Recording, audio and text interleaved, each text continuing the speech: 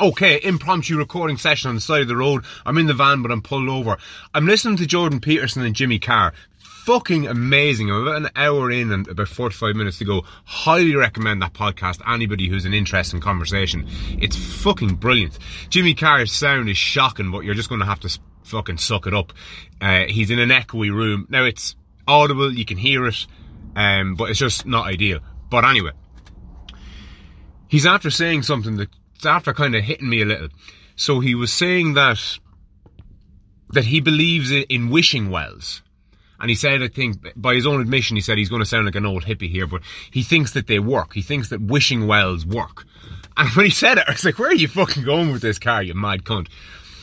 And what he was saying was that wishing wells work way ahead of time. They don't work when you get there and you wish upon the wishing well for the thing. He's making the claim that the reason they work is because you've got something to wish for. So it's as soon as you kind of go, you have that light bulb and you're like, oh, that's the thing that I really want. And then you make your kind of pilgrimage as such to the wishing well and you wish for that thing. But the benefit in going to the wishing well isn't going to the wishing well. It's actually having the wish. And he makes the point that a lot of people go to wishing wells and they wish for €1 million. And like you're essentially wishing for nothing there. You're just wishing for, I don't know what you'd actually call it, but stuff. Just you're not wishing for something specific. And the benefit in going to a wishing well or making wishes, it's not in the act of wishing for it. It's in the knowledge of what it is that you would wish for or that you would get if you were granted it. It's knowing what it is that you want. That's the gift of wishing. And I was thinking, I wonder, is that synonymous with prayer? So people pray for things to happen. And scientifically speaking, prayer technically kind of works, I think. That's my understanding of it, at least.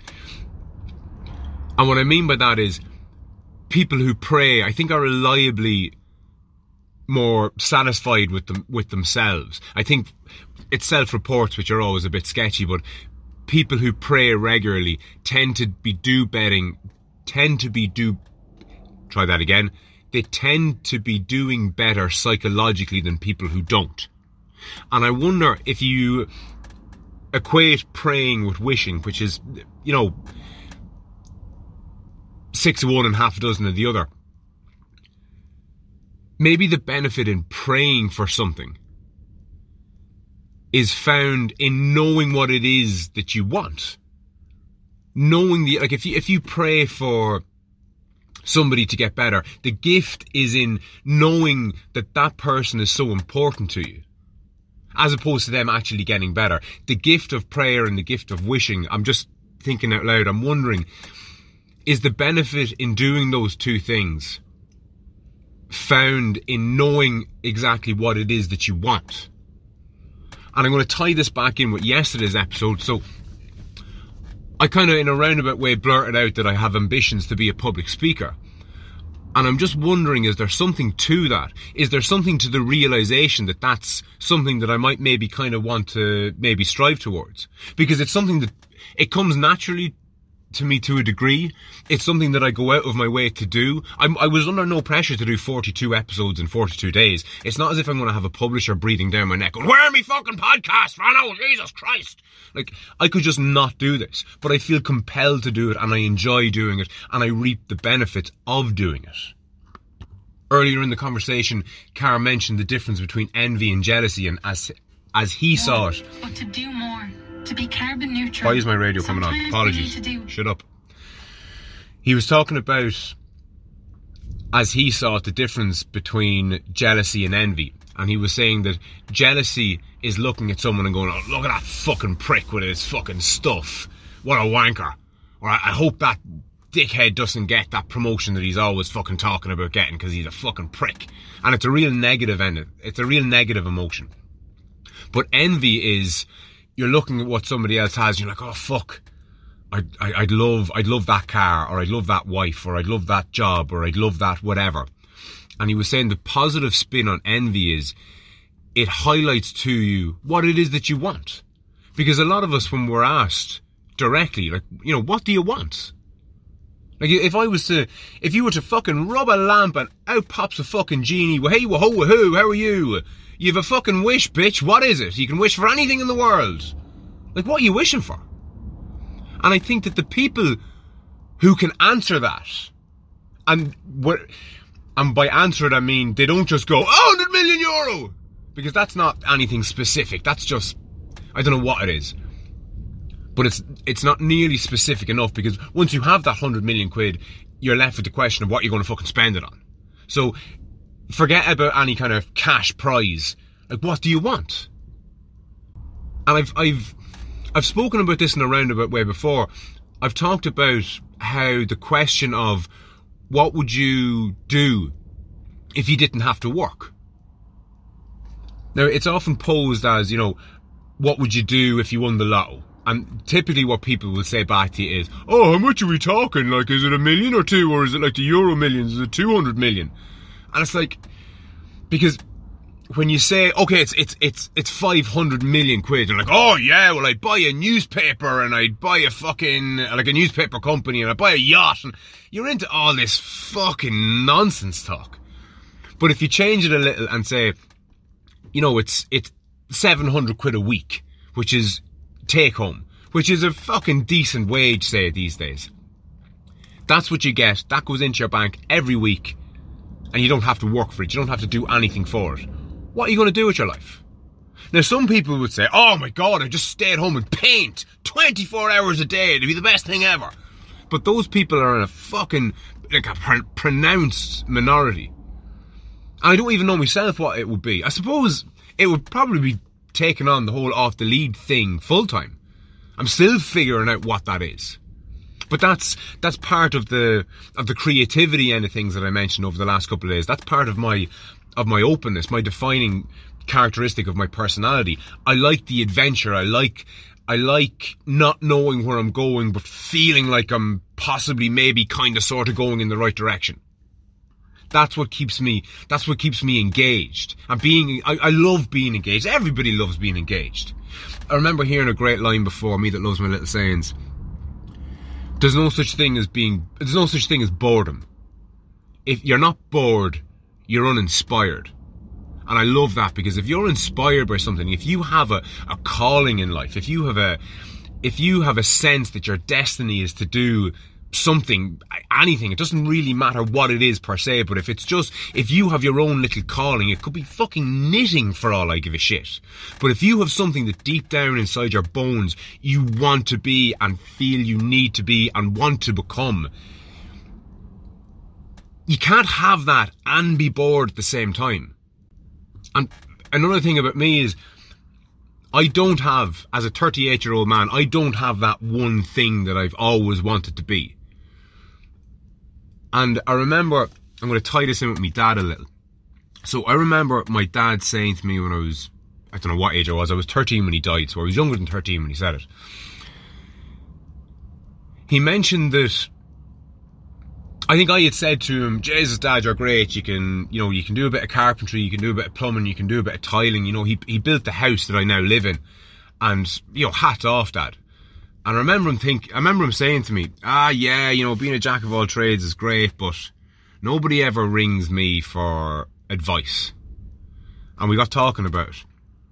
And people rang him all the time. Like, if you had a problem, if you had a leaking tap, a light bulb that wasn't working, the power was out and you didn't know why, there was a pothole in your fucking driveway, there was a loose roof tile, it didn't matter what it was. If my elbow wasn't able to fix it for you there and then on the fucking spot, he'd either come back and fix it, or come back and make it way better than it was until, an appropriately qualified person could come along and replace it or do what needed to be done. But nobody ever rang my dad for his expertise, because he wasn't an expert in anything. And that, I really think, now I stand to be corrected on this because, it's a very distant memory, but it's something that I'm just kind of left with. I got the impression, maybe even just from that one moment, or maybe it come up a couple of times between me and him, but I got the impression that he really would have loved to have an expertise in something, because there was people he'd ring.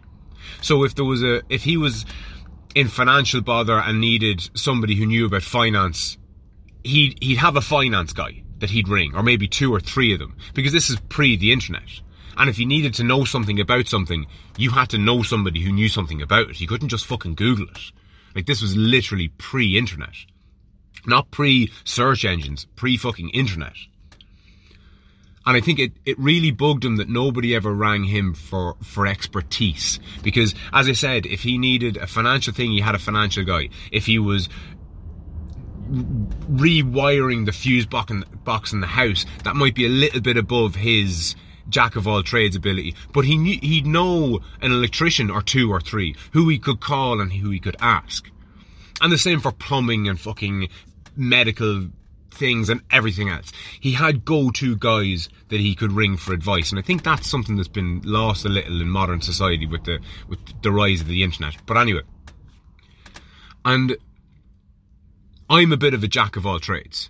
So on the trade end of things, you know, I can do the electrical work, I can do the plumbing work, I can do the carpentry work, I can do the plastering. There's loads of stuff that I can do. I can do the landscaping and all that jazz. I can do the sales. I'm half decent with like computers and all the rest of it. I can do all that, and I can obviously do the podcasting thing. I can do the martial arts thing. I can do the poetry thing. I have 101 different bows for 101 different types of arrow. And that's great. It's something that I really like about myself. But in similarity, what I have in similar with my dad is no one ever rings me either for my expertise, because I'm not an expert in anything. People might ask me, oh, you know a bit about fucking everything. You hardly know a bit about this thing. But they're not ringing me for my expertise. They could replace me with any other jack of all trades cunt, and it'd make no difference. But I heard I think it was a Friedrich Nietzsche quote, and I'm going to butcher it as always, but you get the sentiment. He said something along the lines of, we don't start living our true lives, or we don't become our true selves, or we can't get the best of us. The best of us doesn't manifest itself in us. Something along those lines, until we rebaptize the worst of us as the best of us. That's the important key part. We can't be all that we can be, let's say, until we rebaptize the worst of us for the best of us. Like the worst part of us as the best part of us. And I was like, fucking hell. It just really made me fucking scratch my head. And I started thinking about the podcast in particular, because it was just at the fore of my mind when I heard that quote. And I've beaten myself up about the podcast a little for 101 different reasons, but one of them has been, would you fucking do a podcast about fucking something? Because it can't be about, you know, fucking human beings being creatures that live on the sky floor one day, and the James Webb telescope the next day, and the difference between your ego and your soul the next day, and all that jazz. Like, fucking hell, like, put it between 2 fucking lines and make it a lane and have a proper fucking direction. You can't be fucking at everything all the time, because if you're at everything all the time, you're at fucking nothing. But if I rebaptize that as the best thing that I do, and again, all it is just a change in perspective. That's all it fucking is. It's another thing that I fucking rabbit on endlessly about, is this idea of perspective. Just changing the angle that you view something from. So instead of beating myself up over not having a thing, make everything my thing. And on that note, I'll chat to you tomorrow.